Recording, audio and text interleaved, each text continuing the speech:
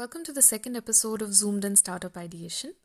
Before we jump into today's conversation, let's do a quick recap. In the last episode, we spoke about design thinking and how to initiate the ideation process. We discussed the 4 Ds of design thinking and the problem tree model. Last week, I had promised 2 things. First one was to elaborate on the problem tree model, and the second one was to get a guest on board.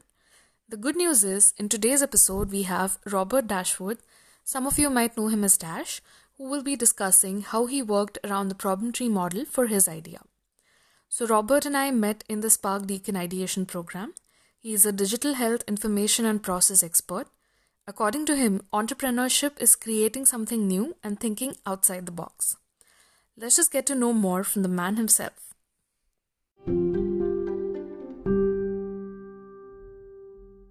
Welcome to the podcast, Dash. How's it going?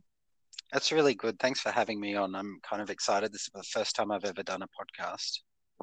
Yeah, this is my first attempt too. I had done one podcast last week, but yeah, this is pretty new and exciting. And I'm so glad you decided to join me today. It really helps to chat with someone who's actually going through the same process and just getting a different perspective on things. Yeah, great. All right. So, first thing that I want to know is how has your experience been so far with the program? It's really good because this is the last subject for me in a Masters of Business Administration. I feel like it's an opportunity for me to bring the full sort of history of everything I've learned over the last few years into one subject, and the chance to do it on whatever I want to do, I think is what's so exciting. But on the other hand, like I really love working with people from other industries. A lot of the time in my work, it's just in healthcare, it becomes very insular. And so the opportunity to work with people from a marketing, engineering, or commerce background, or whatever else we have in the cohort, I think makes this kind of fun. And it's great to hear the kinds of ideas other people are coming up with. That's great. I mean, you'll probably get like a holistic approach on everything. Like you get to apply whatever you've done so far, and it's exciting. Yep. So How's it yeah, been for you? it's pretty much the same. So I still have another trimester to go, Yep. but it's pretty good. So whatever I've learned so far, and whatever I will be doing eventually, probably like just trying to get a basic idea of that. And entrepreneurship is something that I really wanted to do for a really long time, but I didn't know how to get started on it. Yeah. And this is giving me a new approach. So that's pretty cool. Right? Yep. So I just want to know what is your understanding of the problem tree model before we actually jump into the process. Yeah, okay. So I think that it's a really effective way of breaking down a problem, where you're sort of encouraged to focus and analyze the effect or impact before jumping to the causes. And it forces you to think really broadly before you start getting specific as to the root cause. And I think for a lot of people, sort of regular human nature is to jump straight to the cause. Oh, this has happened because of something. Mhm. And it's really good to look more broadly at the effects, because you might see that there's actually a more important cause that influences both your effect and another effect as well. Mm-hmm, mm-hmm. Yeah. Yeah. And I feel like a lot of people, the first thing they think is, okay, if you want a startup, you need an innovative idea. Yep. But they'll directly jump in with an idea without actually going through this process. That's So, true. yeah. I So, certainly found that Mhm. when thinking about my own idea, like I realized that there's something bigger at play than just what I wanted to do about it. And so I've had to adapt a little bit because of this Yes, process. I do remember when you came in initially, you already had sort of an idea, but then, so I'm guessing this approach really helped, uh, develop your idea further because you're actually going deeper into the causes. That's right. Yep. Yeah. All right, so let's just get started with the first step. The first step was to identify the broad problem that you want to address. So, in your case, what was the problem that you were trying to solve? So I'm looking at regression testing in clinical software, which Mhm. is a pretty specific problem or area. But the reason I want to do that is because it's tedious and costly and undervalued in many software projects. So I could explain what regression testing is, if you like, just to help the listeners. Yeah, I think that'll give a little background on what exactly happens around it. So please Yeah. go ahead. So regression testing is the process of validating that software that used to work still does. And with clinical software, changes can happen anywhere in the ecosystem. So your pathology system might change some hardware, and your radiology system might change the way they detect certain images or analyze them, or you might make a configuration change in your clinical application so that a new form is presented to the end users. And every one of those changes can have unintended consequences on all the interconnected systems. So regression testing is the process of checking that your software hasn't regressed after the change. So it works the same before, same after. Okay, okay, all right. And your intention is to integrate it in the healthcare field, is it? Yeah, I think my intention is evolving. So I'm hoping to probably provide a service that helps people or helps organizations improve the quality and reduce the time it takes for them to execute regression testing. Okay, all right, perfect. That sounds good. So let's move on to the second step, which was to tackle the top portion of the tree and identify the branches. Yep. So, what are the five consequences of your problem? So the five consequences is that you end up spending a lot of money on it because, well, no, not because we're not doing that yet, right? We're just No. talking about the consequences. So it is costly. We end up spending a lot on it. It's Mhm. time consuming. So you can only do what time allows. Okay. It's inconsistent, so one person might do it differently to another person. Mhm. We end up with single points of failure where we can't execute certain tests because one person's on leave or they're sick that day. And I think this one's a little weird. My fifth one is that we Okay. identify defects, and it's a strange thing to talk about, but that's actually a Mhm. good thing. So finding problems or finding defects in your software is actually a good thing. Okay. Okay. So That's that's actually like quite that's an outcome interesting. of the problem. Yeah. Okay. So, I mean, I think you've covered, like, on a broad basis, you've covered all the areas, and it's not like specific to one particular consequence. So that is pretty good. And okay, so let's move on to the next step, which is the step four. And for this, what we do is we find the further consequences of the consequences that we've identified already. Yep. So what was that for your issue? Okay. So you tell me if I get too detailed, all right, or if I use some acronyms or terms that don't make any sense. Yeah, Because sure. I'm actually not too sure about the field as such, so I might be a little confused. But let's just go ahead and see how it goes. okay, All right. so because it's costly, another a follow-on impact of that, or Mhm. is that we then don't have finance available for other priorities. So that Mhm. might be enhancements or new technology. Um, we go through a process of what's called risk-based prioritization. So that means that we'll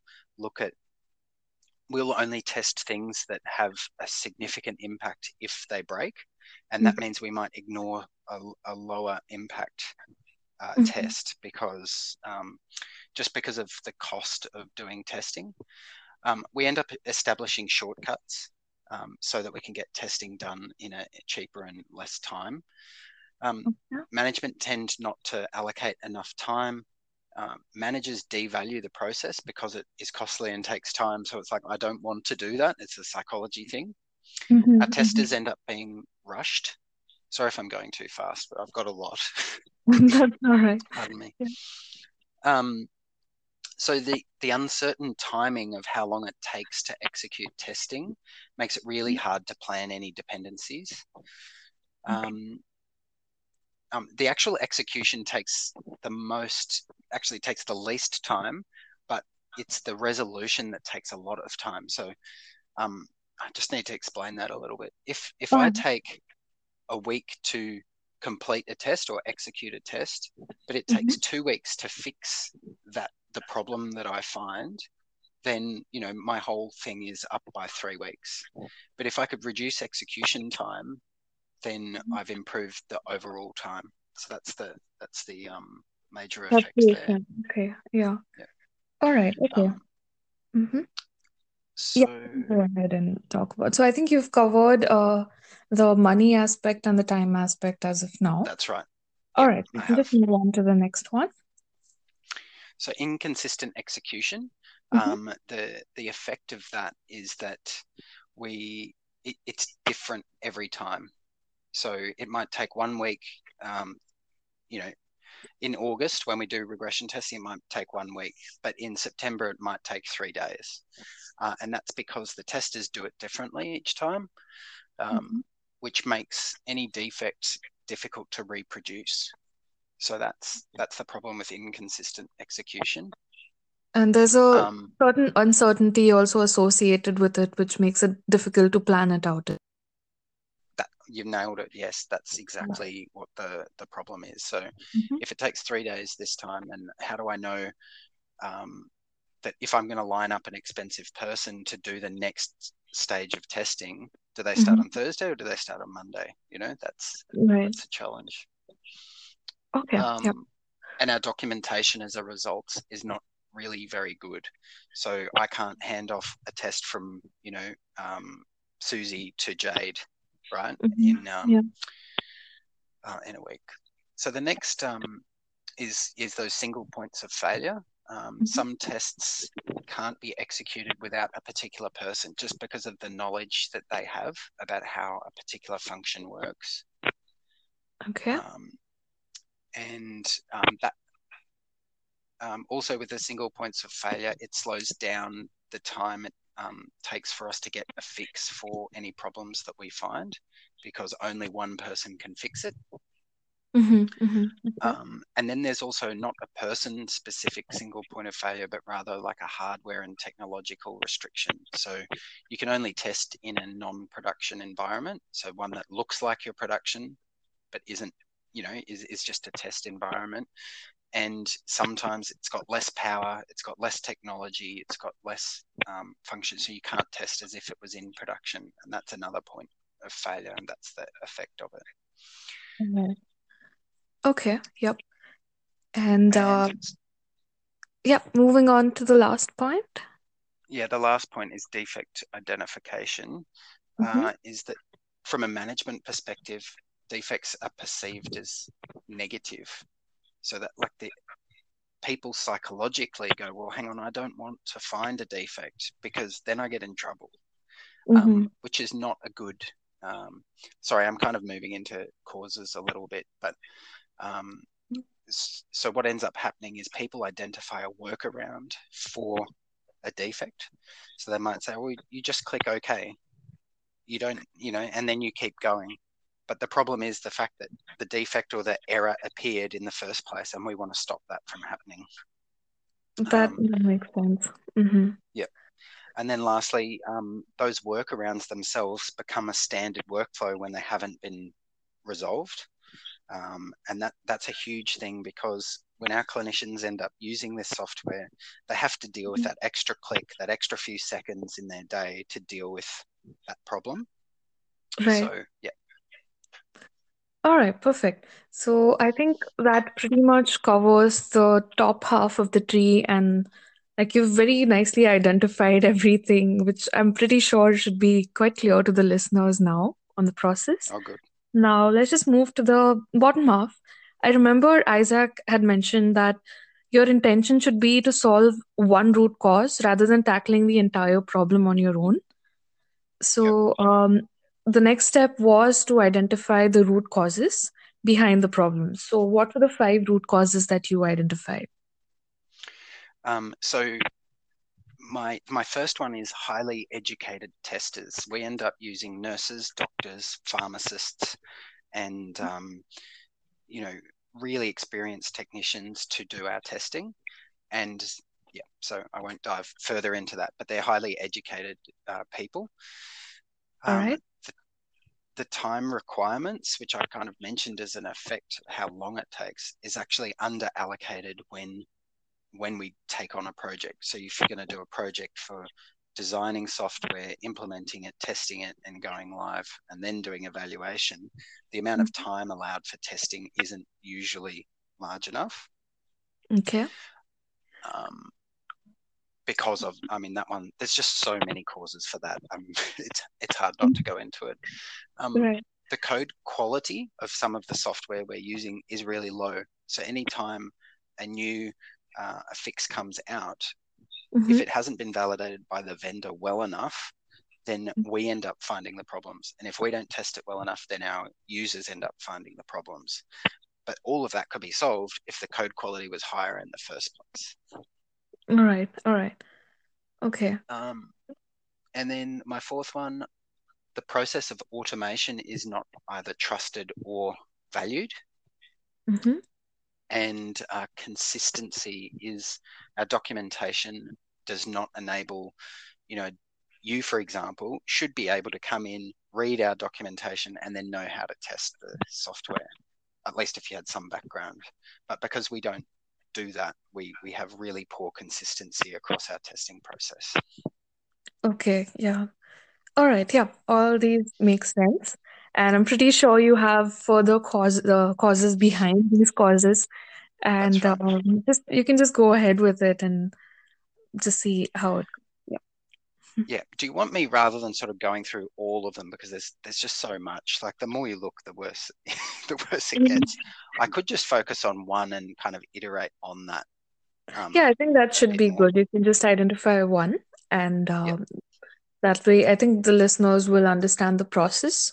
So, yeah, you can go ahead Yep. and do it. Okay.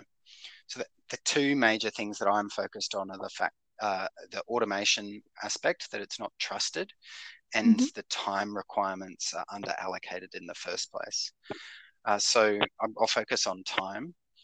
Okay. Our resolution cycles are too long, and we don't anticipate that. So if we say it's going to take us 1 week to test, what we forget about planning for is the 2 weeks it takes to fix any problems we find. And it's just not well understood for each test script how long is needed to execute that, or how many people are required. It's just sort of a number of scripts. So we say, to regression tests, this week we need to execute 80 scripts, but one of those might take 4 hours, and a second one might take 15 minutes. So there's not a time equivalency to each script. And we don't understand it. Like there's so much more for me to go deep on there, but even like we can't even go deeper because we don't have enough knowledge about our own testing process. We have poor collaboration across teams. So you might have a clinical team and a technical team. They'll both do their own testing, but they won't talk to each other about what's being done when. Okay, so that might cause double work sort of thing. Exactly. Double work, poorly timed work, where they don't execute things at the same time that are interdependent. And then there's also insular thinking.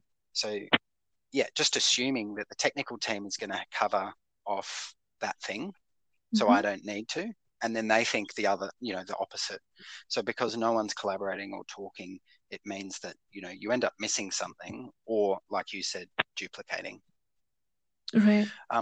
So all of these you can sort of pile on. You go deeper and deeper into the roots of this tree, and you can see that there's a big problem in there. And I feel that's where I focused a lot of my energy on my potential solution or my idea. Right. I remember even in the first 3 lectures, that's all we did. Like problem tree was the only thing that we focused on, just to sort of get a better understanding of what we're trying to do. So yeah, that pretty much sums up the entire process. So just according to you, what is the next step now? So I thought about that quite a lot, and I'm a person who just jumps straight to action, and going through the lean startup process, challenged me a little bit on that, to go, hang on, no, don't start making your solution yet. So next step for me was to go through user interviews and actually challenge that. Even though I thought that this was the most important root cause, I needed to validate that with other experts. Right. So that was a really valuable exercise. Yeah. And then I've also started, but I haven't finished, literature research to find out what the rest of, the industry thinks about this. Is this a real problem, or is this just, me in my little blue room in Melbourne, working from home and thinking that this is a big problem? And then beyond that, I need to start, I think anyway, we haven't quite covered it in class, but I need to start costing out what my solution will be. How much is it going to cost to implement that, and balance that against the cost of continuing as normal.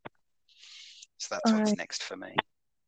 That sounds really exciting, and you seem to have really gone deep into this process, it's very interesting to know that people are actually putting in so much effort towards the ideas they believe in, and I think that's pretty much sums it up, the whole concept of entrepreneurship, that people want to make a change and working towards it.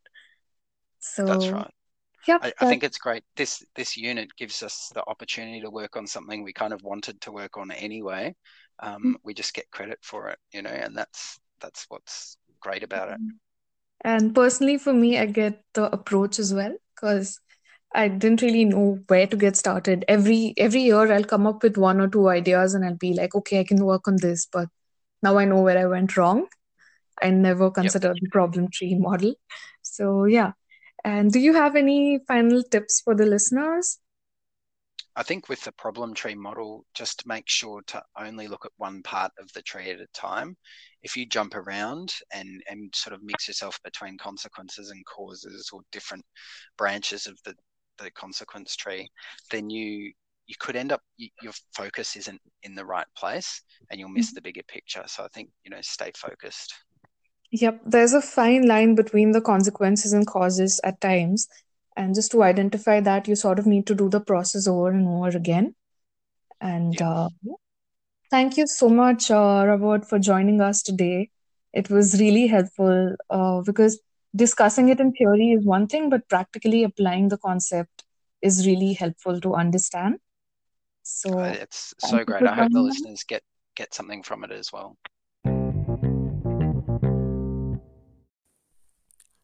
That was Robert Dashwood sharing his super informative insights. Don't forget to check out his blog. The link is in the description. I hope you guys enjoyed it as much as I did and gained more clarity on the problem tree model. This is your host, Avni, signing off. Stay tuned, keep thinking, and keep creating.